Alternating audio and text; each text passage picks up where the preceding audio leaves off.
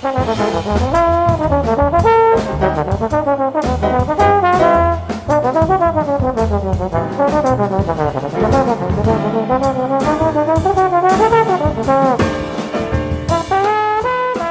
everybody, welcome to Bone to Pick. I am Michael Davis and we have a fantastic interview for you this month on tap.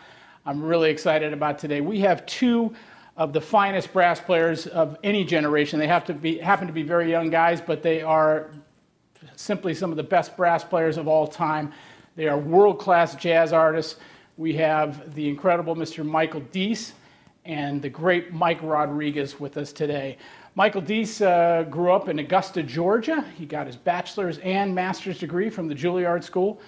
Mike Rodriguez was born in New York City in Queens and spent his early years there and then moved down to Miami, spent some time at the University of Miami, and then finished up his schooling at the New School here in New York City. Both vaulted immediately to the apex of the international jazz scene as featured sidemen, solo artists, composers, and as educators. Michael Deese's impressive credentials include work with Christian McBride, Roy Hargrove, Nicholas Payton, the Jazz at Lincoln Center Orchestra, Alicia Keys, Paul Simon, Fred Wesley, Maceo Parker, that's just to name a few. Mike Rodriguez's myriad touring and recording credits include work with Clark Terry, Bobby Watson, Quincy Jones, Joe Lovano, also the Jazz at Lincoln Center Orchestra, a great association with the late Charlie Hayden, Bob Minster, Eddie Palmieri. Both are prolific solo artists. Mike Deese is getting ready to release his 7th critically acclaimed CD as a solo artist, and Mike Rodriguez has 4 CDs out with his brother Robert, and also one as a solo artist. Mike Deese is on the faculty at the excellent Michigan State University jazz program, and Mike Rodriguez spends his time as an educator here in New York at NYU and also SUNY Purchase. So without further ado, Mike Rodriguez and Mike Deese, thank you so much for taking time out of your guys' busy schedules to be with us today. Thank you, Michael. Thank you. Yeah, thanks for having us. Great to have you. And I want to give a special thanks to Mike Deese. He just flew in from Detroit and I picked him up at the airport. He was just down in Argentina, so extra special thanks for all that, Mike. Well, let's jump into your guys' early formative years. You guys obviously both have a very natural, incredible gift as musicians.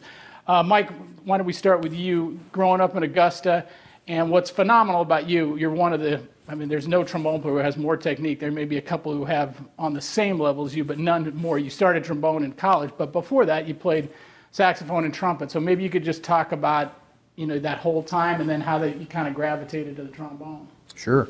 Wow, I'll try to give you the short version here. But I remember like the first portable CD player, gosh, I'm only 32. Do I still start telling like old people stories now? I remember the first CD player, but this thing was huge. It was like the world's biggest sandwich.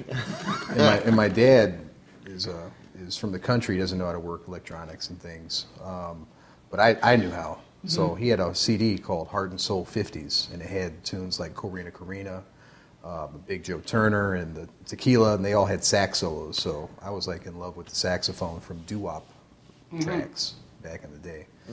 And so when we had to test all the instruments in school, I had played recorder, and then I pointed at the saxophone. It was shiny and expensive, and it was that thing I heard on the record, so I wanted to play it.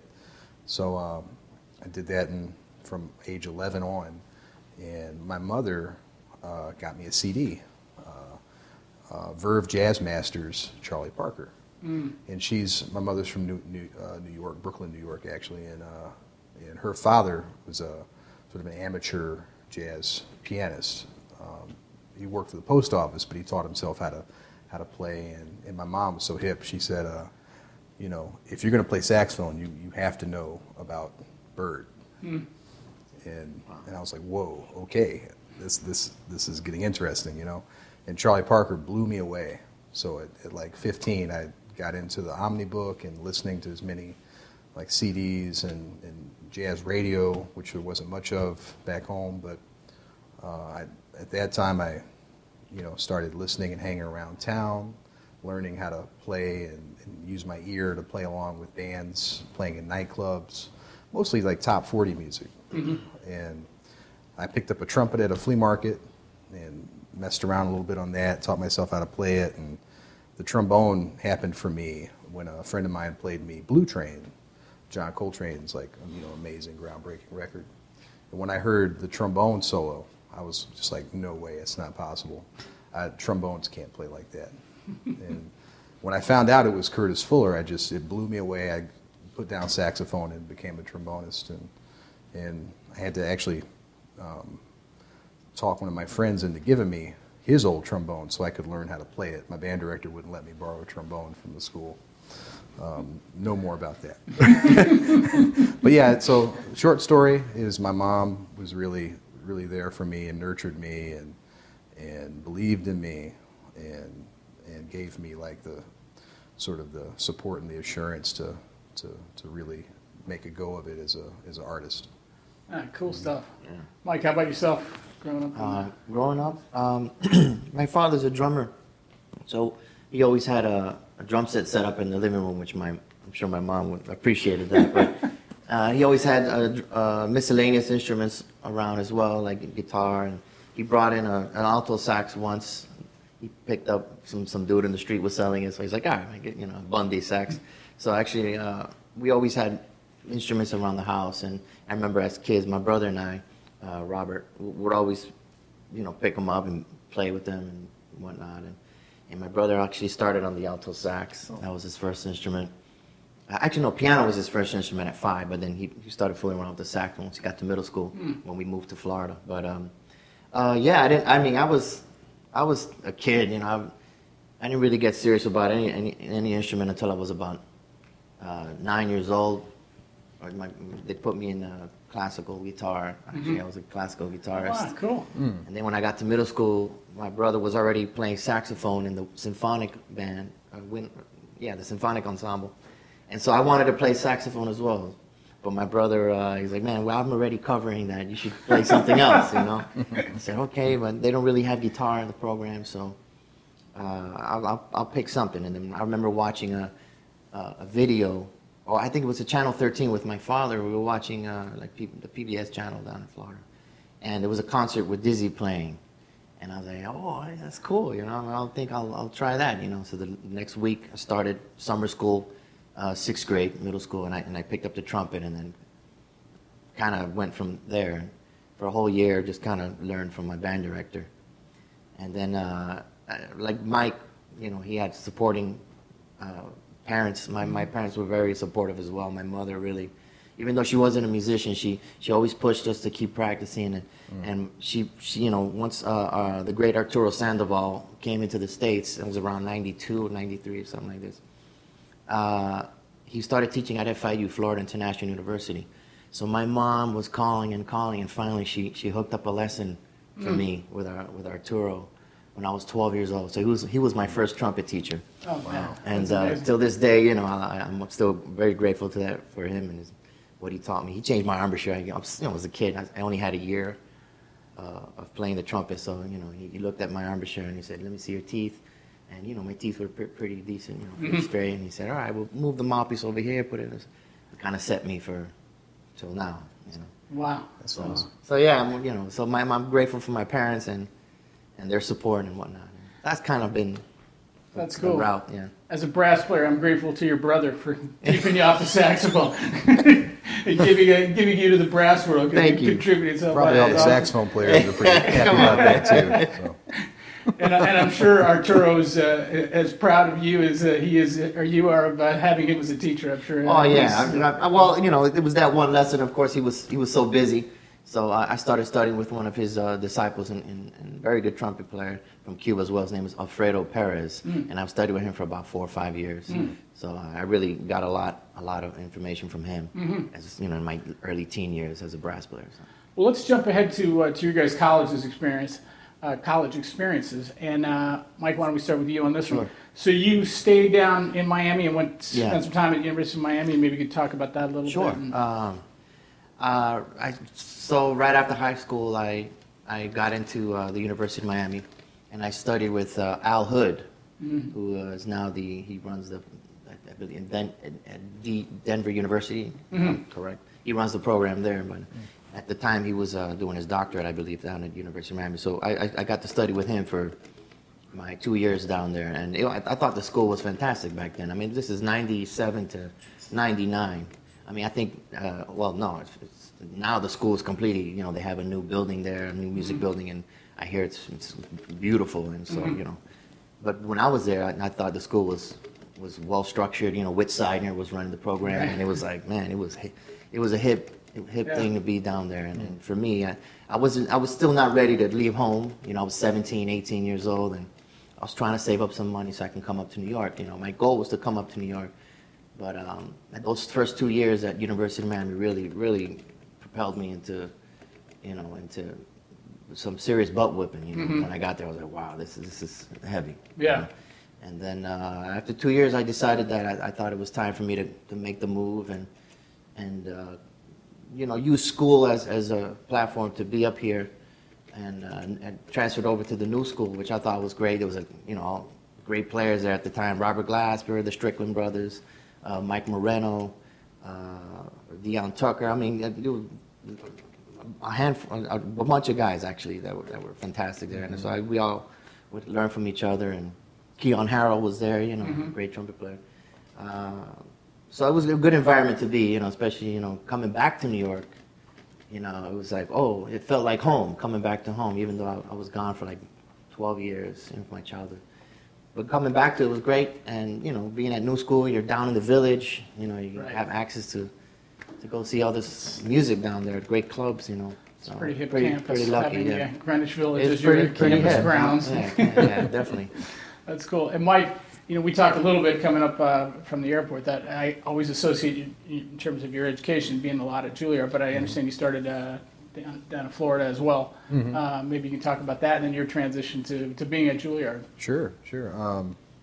That's man, you got me reminiscing about, because I moved to New York right when I think you were just finishing up at New School. Okay. So I remember like all the cats that you just named, like being in school around that time. I think I caught New York around the tail end of that. That's cool. Memory lane. Yeah. So it was interesting for me because I was sort of torn between. Actually, wasn't torn at all, but I had pretty much devoted myself to the trombone as soon as I heard that Curtis Fuller solo. But I had all this work that I had done as a saxophonist, you know, connections I had made. I knew all the professors in like my state, my surrounding states, and a lot of people had, you know, been pushing me in a very nice way, like, you know, this is a good path for you, and I felt a little bit of that too, you know. Long hours of practice make you want to do that. But my heart was really with the trombone, which was like a brand new instrument. So I was sort of like lost when it came time to figure out where I was going to go. I knew that I wasn't quite sure where I was headed. So I looked around close by to see if there was a place that might have a few different things that I would be interested in trying. So I chose Florida State to go to, and I stayed there for a year and a half.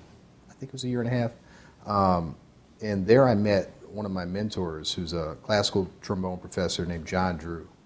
And I studied with the grad assistant the first year. They didn't have a jazz trombone professor there at the time, which I didn't realize would be very important for me to study with someone, especially when I went to college. I'd only been playing trombone for 6 months, so I was really interested in working directly with someone that did what I wanted to do.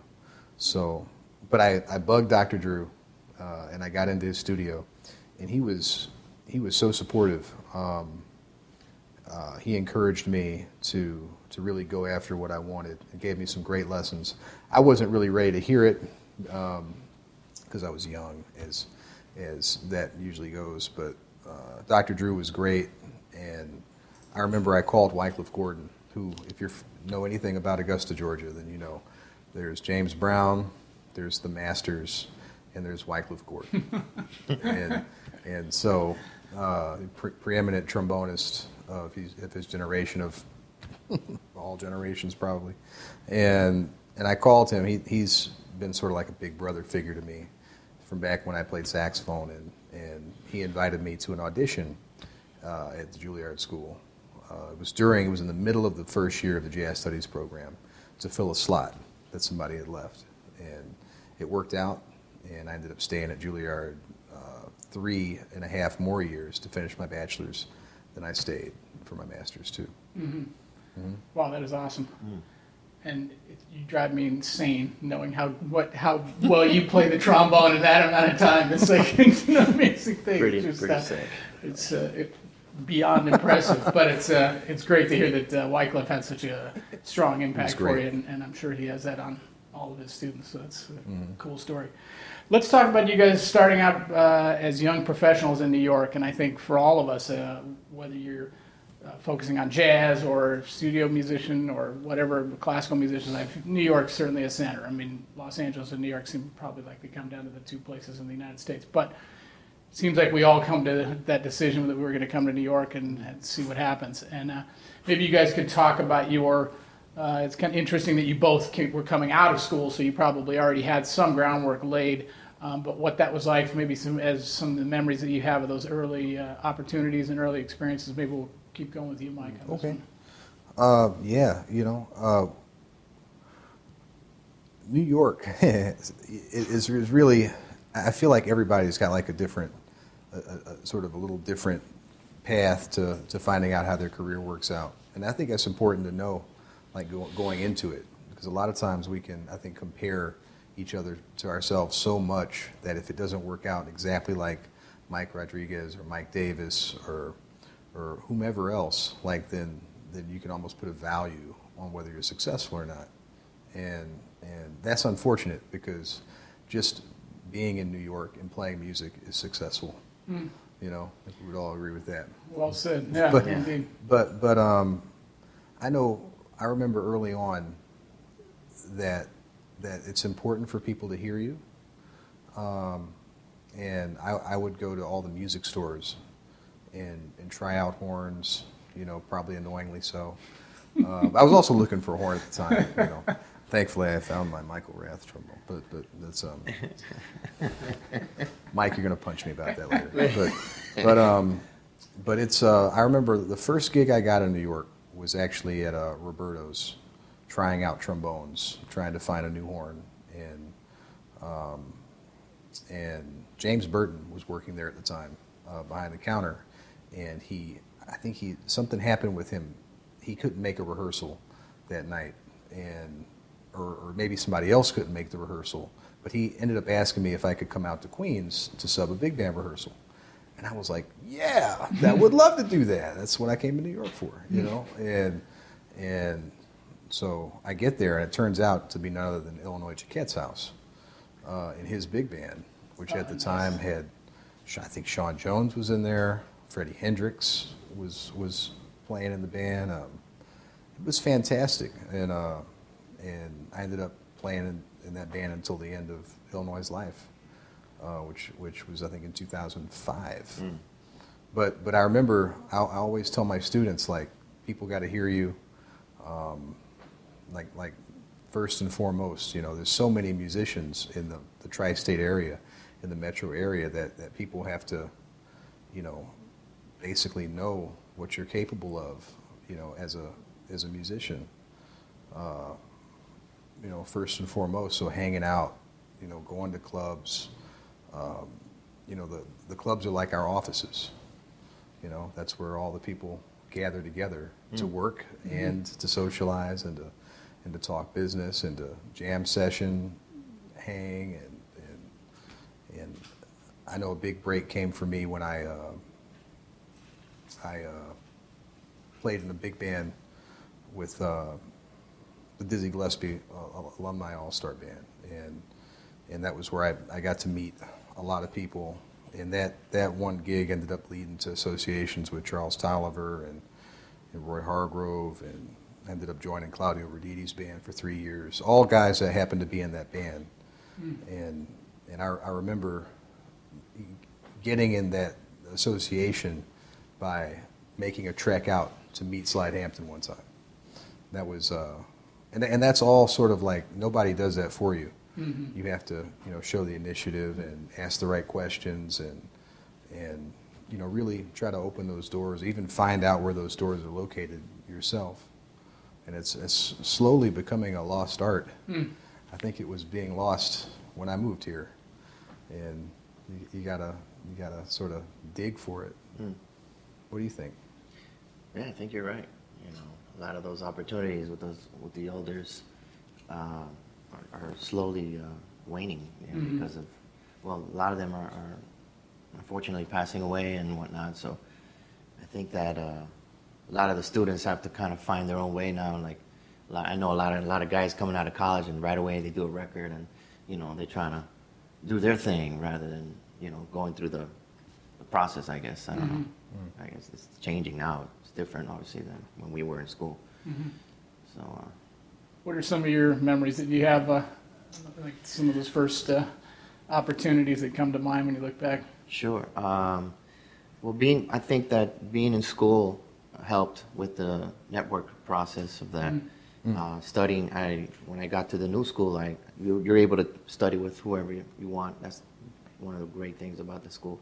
And I studied with Laurie Frank for 2 years, and I was able to break up my lessons, so I can do 9 lessons in total. So I would do 6 with her and 3 with like a jazz player or whatever.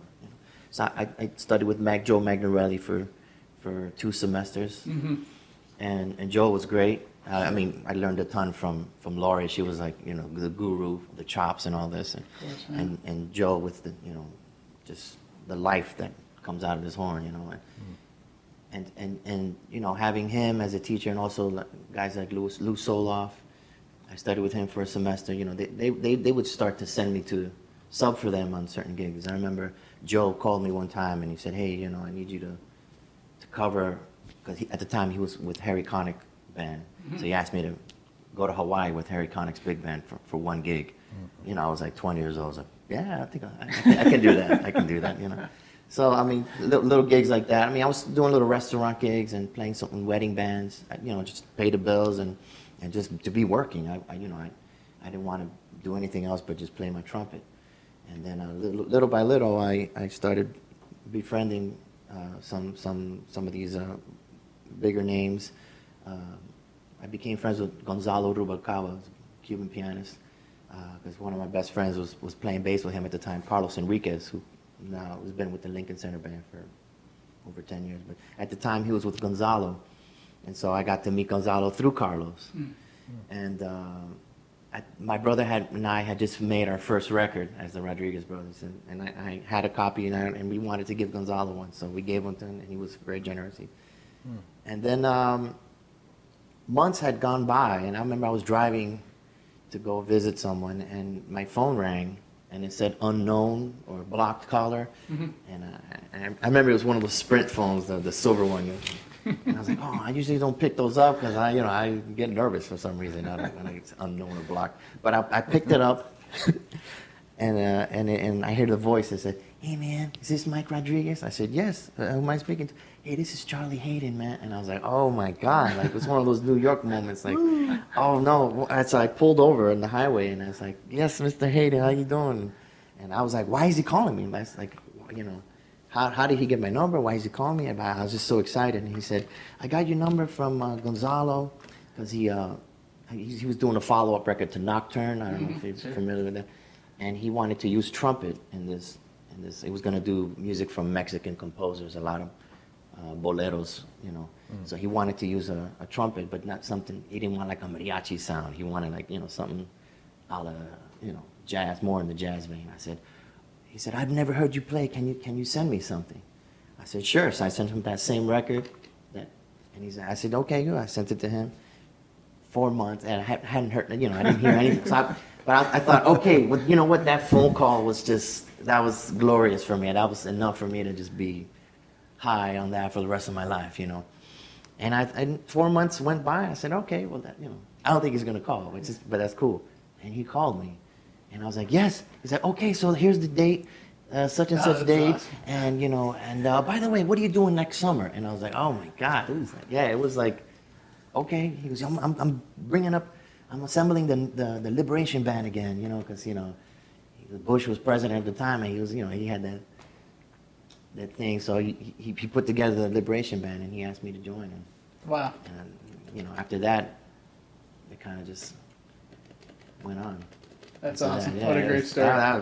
You had to I endure get that. goosebumps every time I think about that. That's a great story. You had to endure those 4 months of waiting for the response, Yeah. like dialing your I own phone. I to thought make it sure wasn't we're- going to happen, to be honest with you. I was like, all right, the phone call was good enough for me, That's awesome. That's a fantastic story. Mike, you just said something that I thought was really important, and that other musicians need to find out what you're capable of. And I think when I look at the two of you, basically I can't think of anything in jazz that the two of you can't play. And I think one of the things that's important these days is the two aspects of, not that this, you can't really lump it down to these two, but these are two important aspects, is big band playing and small group playing. You guys are both virtuosic at both. I was wondering if you guys have a different head that you put on when you're playing in the big band. Obviously, ensemble playing is probably more at a premium. Small group playing, the soloing is probably more at a premium. But do you approach those two things differently, and how do you look at it? Maybe, Mike, you want to start with that? Yeah. The easiest, path for me on that is always trying to put the music first. Like what does the music need from me, and how can the music benefit the most from, my participation? And so that right away that answers all my questions about equipment, style, cutoffs, attacks. If I'm playing section, what's my lead player doing? If I'm playing lead, what's my lead trumpet doing? Dynamically, rhythmically, all the above. So, we all, I think everybody, I think it's common knowledge, everybody has egos and stuff like that, but I think you think? Except for Mike Rodriguez, everybody is. Okay. So, man, we really have to edit our sense of humor, don't we? This is beautiful, isn't it? But I think like being musically adept at the situation, it really forces you to draw upon your skill set and your experience and to make musical decisions that basically put your wants, like your selfish wants, at the lowest possible priority. And it forces you to ask like the bigger questions, and a lot of times, like probably most of the time, like those big questions, like am I listening to the melody?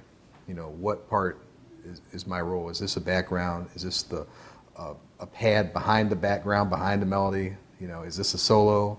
Is this a solo that requires me to like articulate the changes, or is it something where the changes are maybe third or fourth in the priority, and I need to communicate directly with the rhythm? Like, like is this like, pedal to the metal, or is this, sensitive, gentle ballad playing?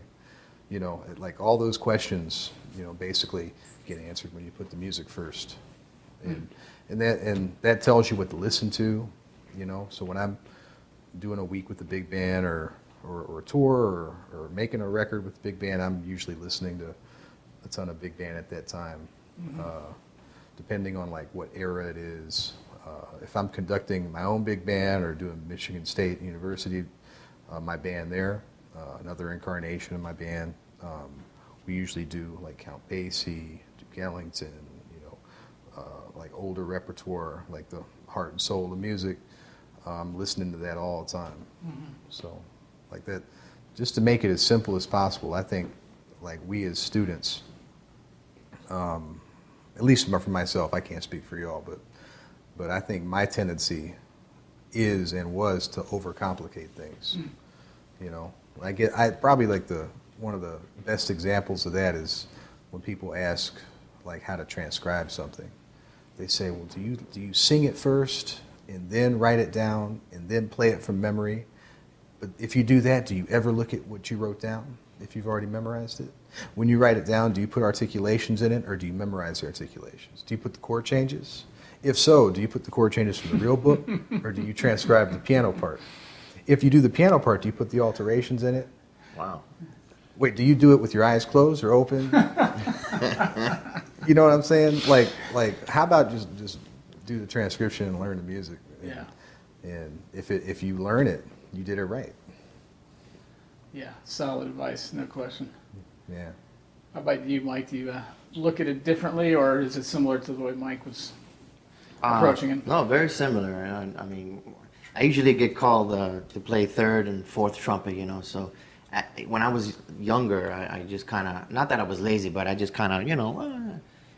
So the lead players that at the time were gracious enough to you know, be vocal about what they needed in the section, you know, and be, you know, not in a condescending way, but just like, you know, a little shorter there, a little more sound, and blah, blah, blah, things like this. And you quickly learn if you want to work, or at least be, you know, be a working brass instrument or trumpet player in New York, you got to, you know, have that together, section playing, you know.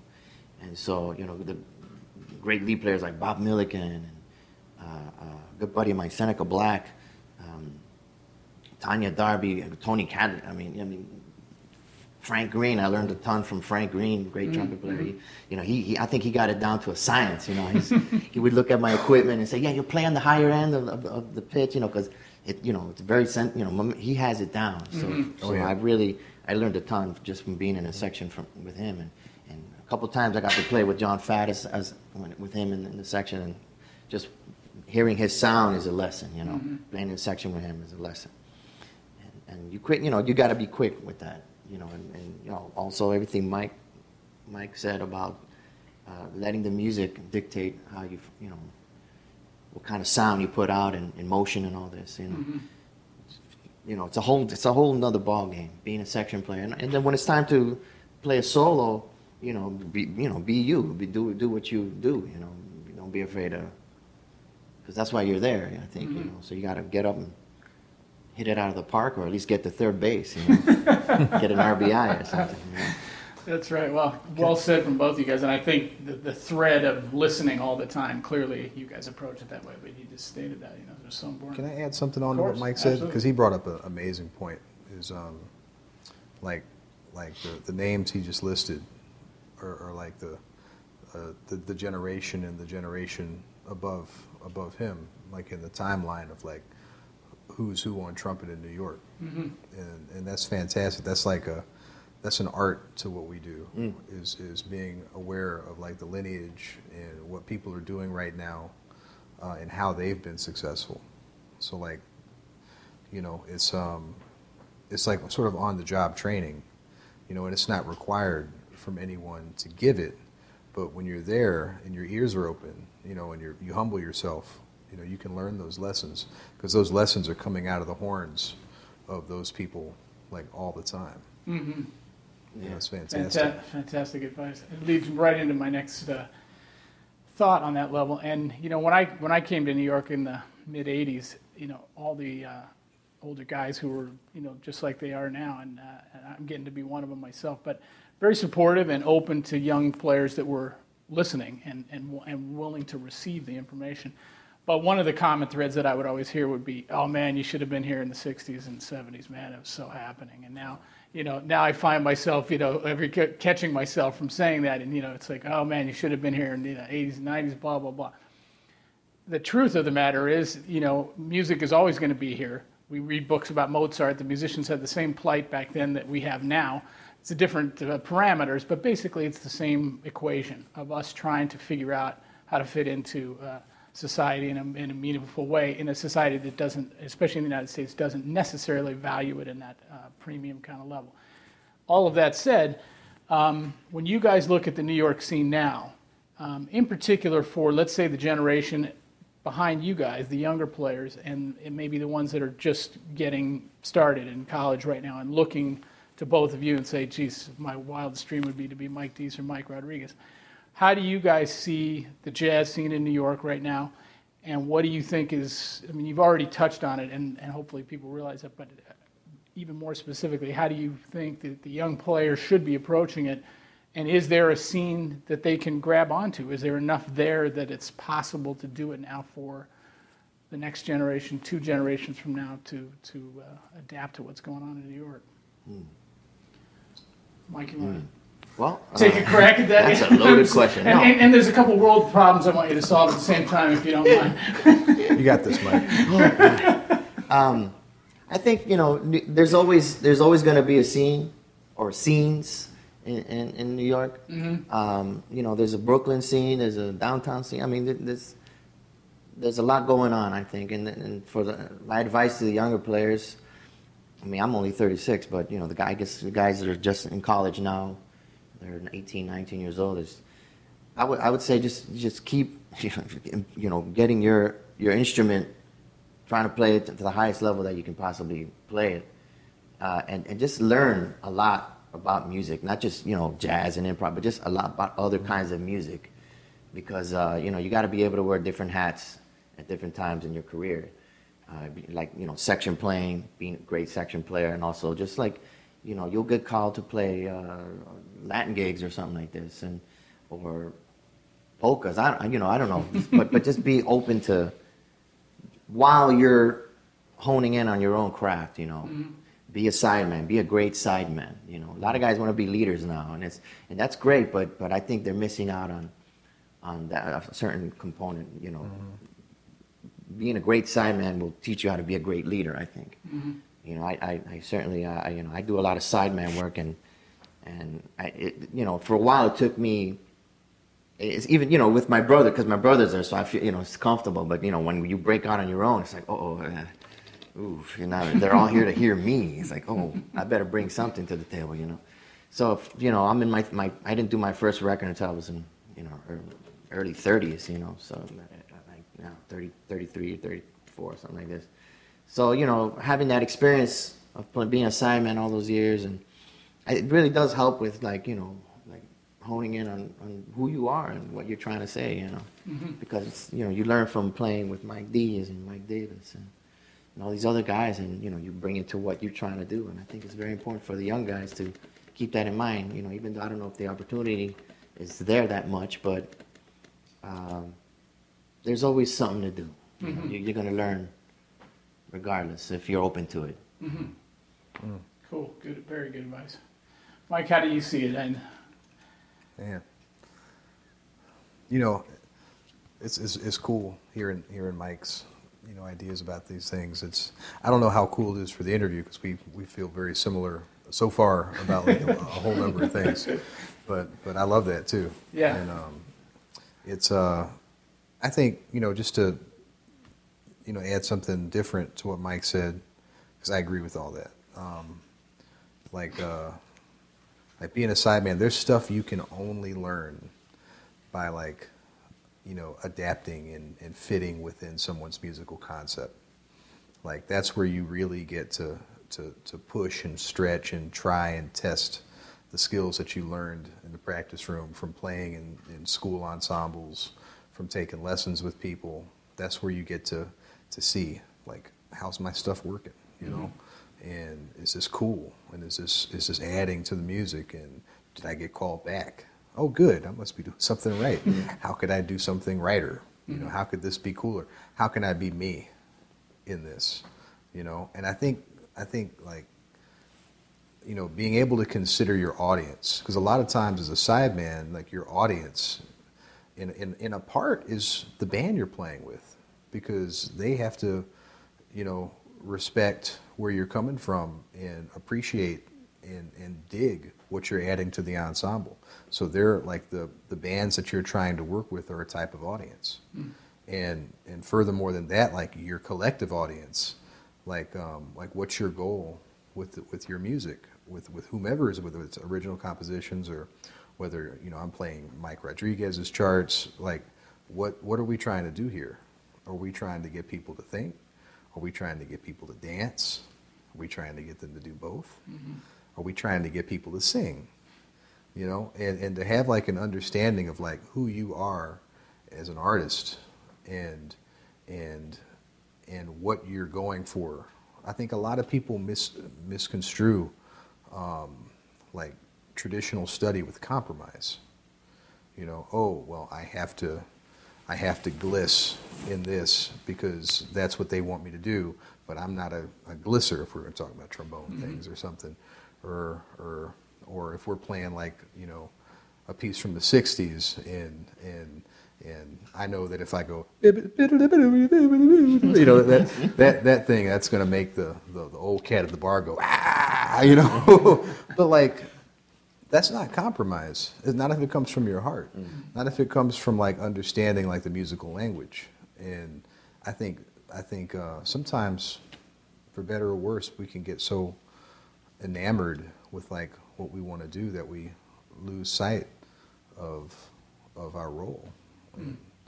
And so I think that like younger musicians, you have to, especially like coming to New York. New York is a great place to like find out who you are, because there's something different every single block. The other side of that, and that's actually a big part of why I went to a state school, then I went to a conservatory, and now I teach full time at a state school. There's an experience that can only be had at like a public university. That's its own type of thing. That's like there's a social aspect. There's like a community aspect where you're not surrounded by musicians 24/7. That it forces you to make a choice, because you still have to hit the shed just like you would in a practice room at Juilliard. But you're at a Big Ten school, you're at a SEC school, you're at wherever. You've got a great teacher, you've got a band program, but you got to make decisions. And so you find out who you are, and that informs like what you bring to your music, where you bring your music, to whom you're trying to play with, whether it's in a small group or a big band. And I think that's like if I had to sum up like a piece of advice for like the generation, is like to really find out who you are and like what's important to you, and work on crafting your brand. Wow. Can I have a do-over and study with you guys? Wow. So great, so much great thoughts there. Thank you for putting it that way. It's really, really great. Let's shift gears and talk about you guys as solo artists now, because you're both doing amazing work. And we'll start with you, Mike, because I know your CD is coming out now, Decisions, and you just got done with the big band record, Relentless. Yeah. And Coming Home was a great project. I mean, they all have their own. You seem to be able to keep the Mike D sound, but change the music from project to project. A real gift and talent unto itself. But tell us about what you're doing, and tell us about the new record, and Sure. and how the process was. Oh, well, thanks for saying all that. I'm with Positone Records now, and our first record was a big band project. I play all the instruments except double reeds, so I've always wanted to do a big band record. Like when I write, I kind of think of me playing them a little bit, and that helps. I'm sort of self-taught as an arranger, so I don't do like traditional drop 2, 2 and 4 type things. I just sort of hear a line and voice it out at the piano like I want, and so I always wanted to do a big band record, and that came out. We recorded that in 2013, and the latest record is called Decisions. It's about basically every big decision that I've ever had, and a lot of them that had happened recently. I got married August 11th, 2014. My wife's the professor of percussion at Michigan State. She's an amazing, amazing player, one of the world's best marimba soloists and orchestral percussionists. Principal percussion at Brevard, and she's also on faculty at Peabody Conservatory of Music in Baltimore. But we got married. That's a big decision. One I'm super happy with. We just announced that we're having a child. That's awesome. In Congratulations. January. Thanks. Little baby D's. Maybe. We heard the baby's heartbeat yesterday. Oh, we had one day in between here and Argentina to make this OBGYN appointment. So I have a little video of hearing the baby's heartbeat. Wow. And it was at 144, and then when we listened, it went up to 155. And Wow. like, the baby's excited. Excited, sure. Knows we're checking him out. Man, that's beautiful, man. And so, That's incredible. so Decisions, all the tunes. There's a tune on there called Gorgeous Gwen for my wife. There's a tune called Right Place, Wrong Time, which is probably too personal for this interview. And so it's great. It's got Tim Green, great alto saxophonist, Mulgrew Miller, Christian McBride. I was also with the Bublé Band recently. Glenn Zaleski, who's tearing up piano, and Rodney Whitaker, who's director of jazz studies at Michigan State. And I've always wanted to work with him and make a record with him. I remember hearing him play bass with Wynton when I was 15. You remember Rodney with Sure. Yeah. See him all the time with the band. Yeah. Hearing that bass with the band, the heartbeat of the group, just it was a real honor to have him play. So we had him, and then Ulysses Owens played drums. So that comes out August 28th. It's mostly original compositions. I recorded one of my own trombone heroes, Steve Davis. We recorded one of his compositions called Grove's Groove, which was a tune he wrote for Benny Golson's new Tet that he joined, replacing Curtis Fuller. But the tune, I think, is dedicated to Roy Hargrove, who's also one of my bosses when I play in his big band. So it's cool to do that too. Good stuff. So Decisions, August 28th. Everybody look for that. It's exciting. That's great stuff. Thanks. Mike, how about your projects with your brother and solo stuff, and what do you got happening? Well, the latest thing is recording is entitled Impromptu. It's a record my brother and I. This is our fourth one as co-leaders, and it's off the Crisscross record label, and it came out back in May, I believe. I think May. Yeah, May 18th. I think it dropped. May 18th. Put it back in the pocket. And you dropped that name, man. oh, thanks, man. Put it back in the pocket there. Dropped several names. Oh, you dropped some impressions there too. Well, you know. Yeah, so. It's all true, though. It's not. Anyway. No, the record is out, and you know, we've been fortunate. It's playing, you know, in radios, and just trying to push that project right now.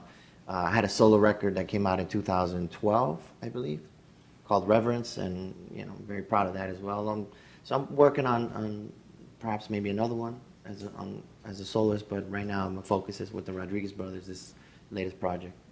Awesome. And, yeah, it has Carlos Enriquez on bass, Samuel Torres, who's a virtuoso on the percussion, and he's a great composer himself. You know, percussionist who writes. It's like incredible. You know, and he writes on a really high level.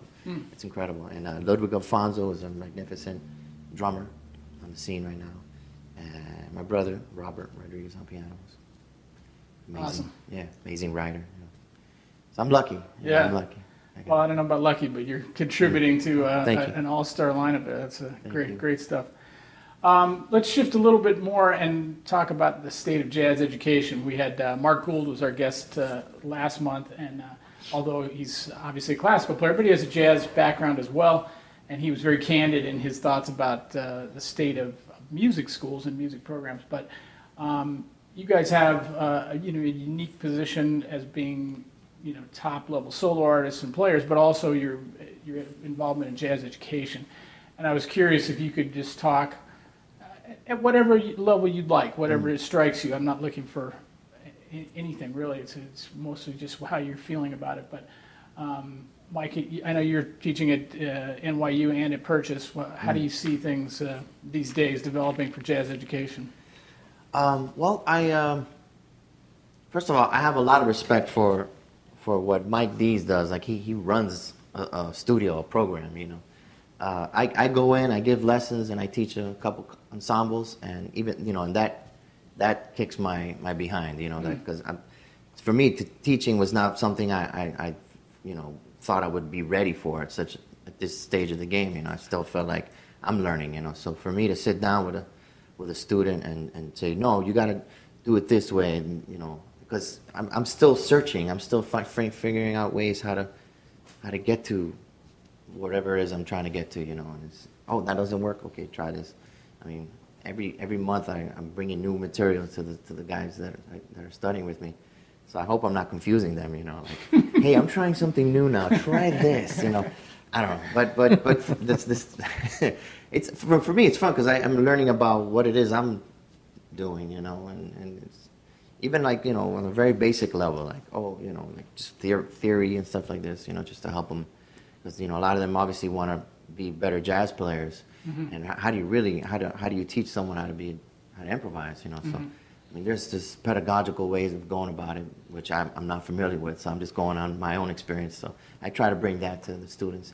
The state of jazz, I mean, the schools, it's, I don't know. There's a lot of students that are going to schools, and the schools is like the scene now. Wherever you go, there's great schools, and they just keep getting better, and producing great student. I mean, I think students come in great players already. They just go into these schools and get to study with guys like Mike Dees, and who inspire them to be better and to search for different things that they probably didn't know about before going to school. So they get with a guy like Mike, and it just opens up their whole concept, or whatever it is they're trying to do. I mean, I think schools that have players at this level are coming out. What am I trying to say?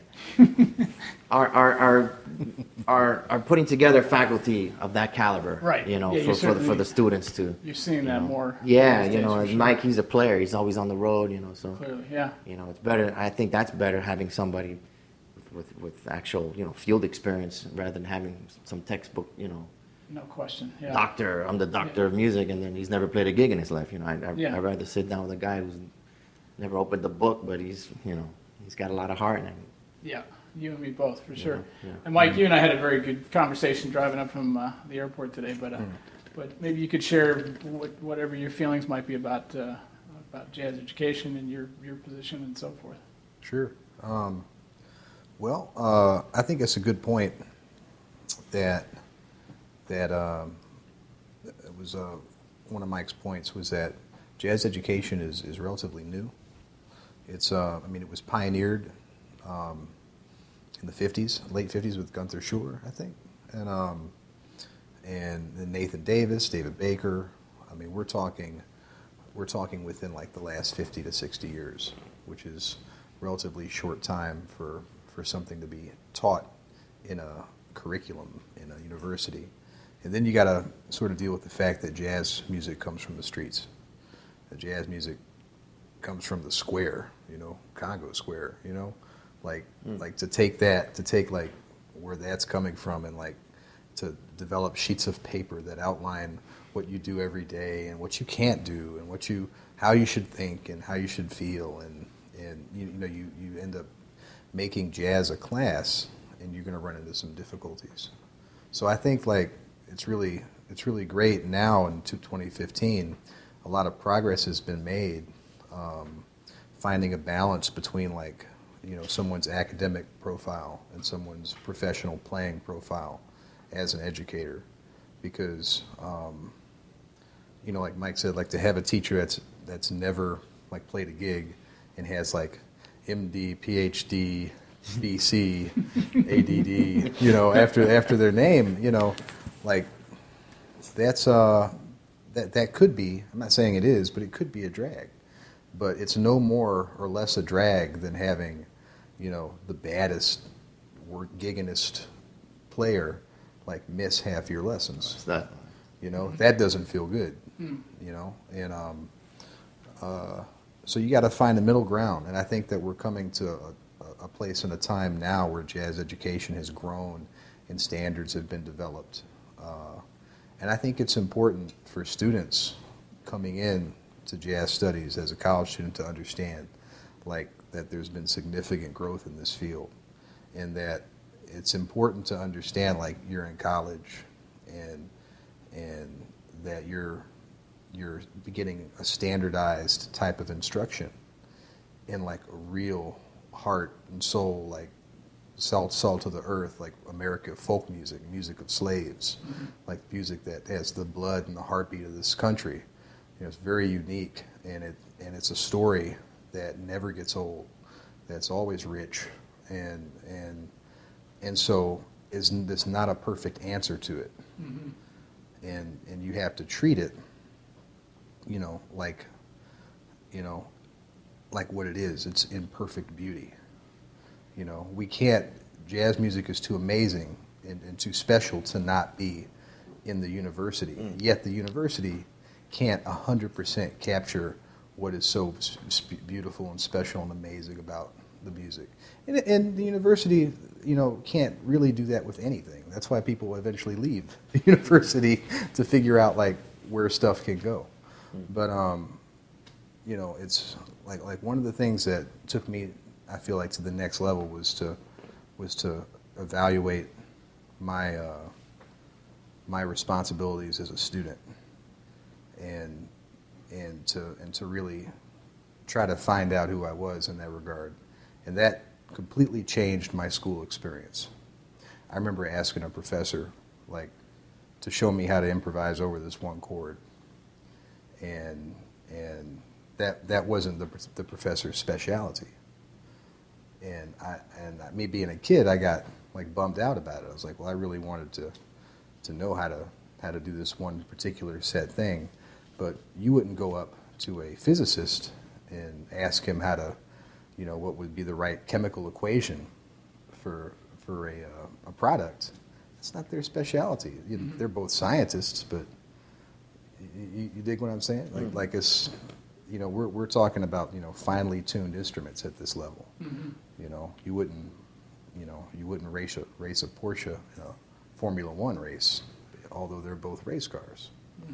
So, like, being able to discern the subtleties of how deep education can get, especially something as powerful as music, is like a formula for success when you're a student, I think. Wow, I don't think I've heard put any better than that. That's really great, Mike. Thank you for shedding some light on that.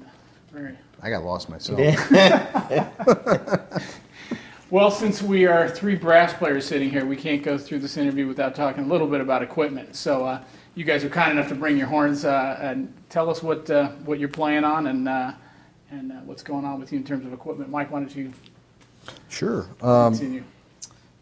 This is in 2006, I won this competition for the Trombone Association, and part of the cool deal with that is they give you a horn.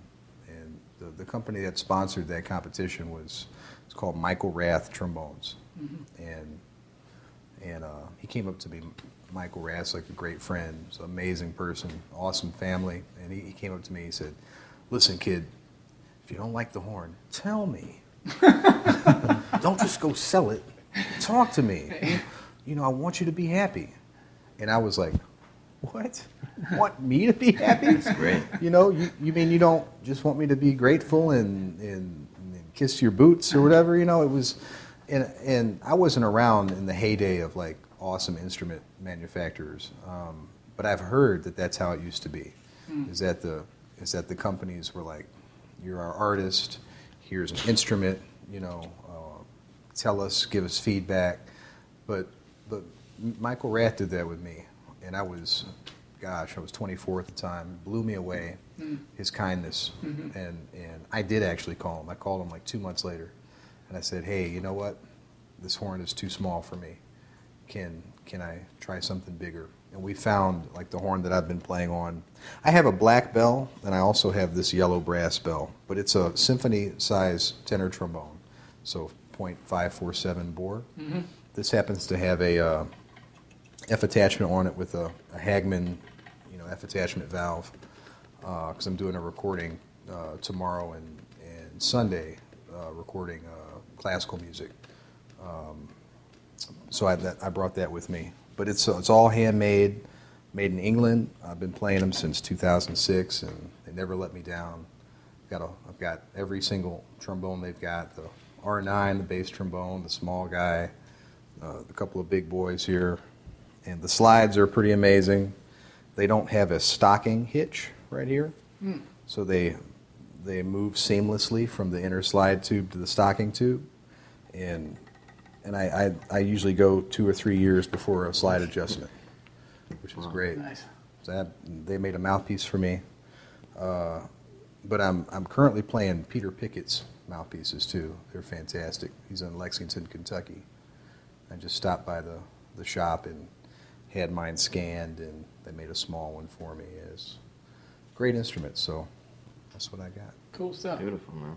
How about you, Mike? What are you playing these days? Well, I'm a Yamaha artist, and I have a few of their trumpets that I'm always going back and forth on them because I just like the sound on all of them. So I hate to just play one. But a friend of mine made this trumpet in Japan. It's like a Frankenstein kind of horn, and he did some custom tubing here. It's an Eric Mirashiro barrel with a Chicago Zeno body and some bracings here, some Martin Committee style bracings with Monet style bracing. I mean, so he did some other tubing thing here. So I liked how it played, and I had it gold plated because I've never had a gold plated horn.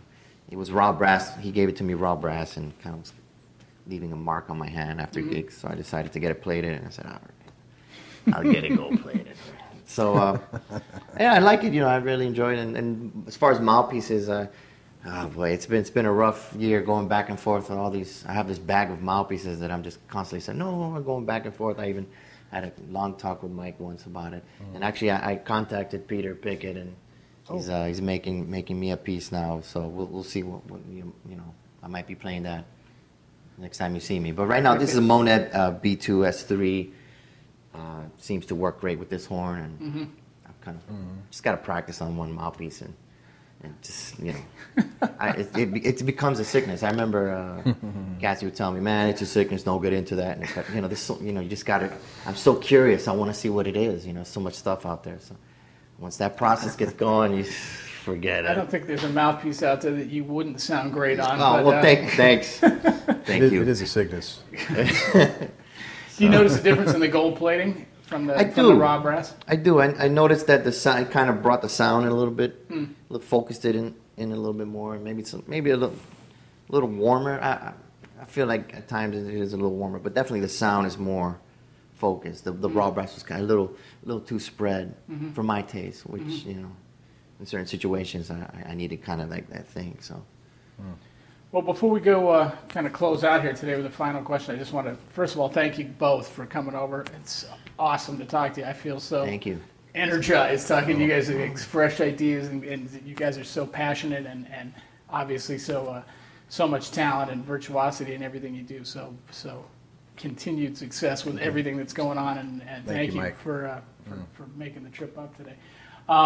As we close out, where do you see? I'm a big goal guy and looking into the future and law of attraction kind of stuff. But where do you guys see yourselves, like Mike Rodriguez at age 50 and 55 and 60, and or even just 45? Or where do you see yourself in the next 10, 15? Hopefully, still with hair. I see there's grays coming in, but that's all right. I think you're gonna be all right. Thank you.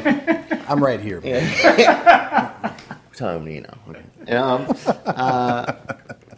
I hope to keep growing as an artist, and keep working, getting better at feeling comfortable playing this instrument.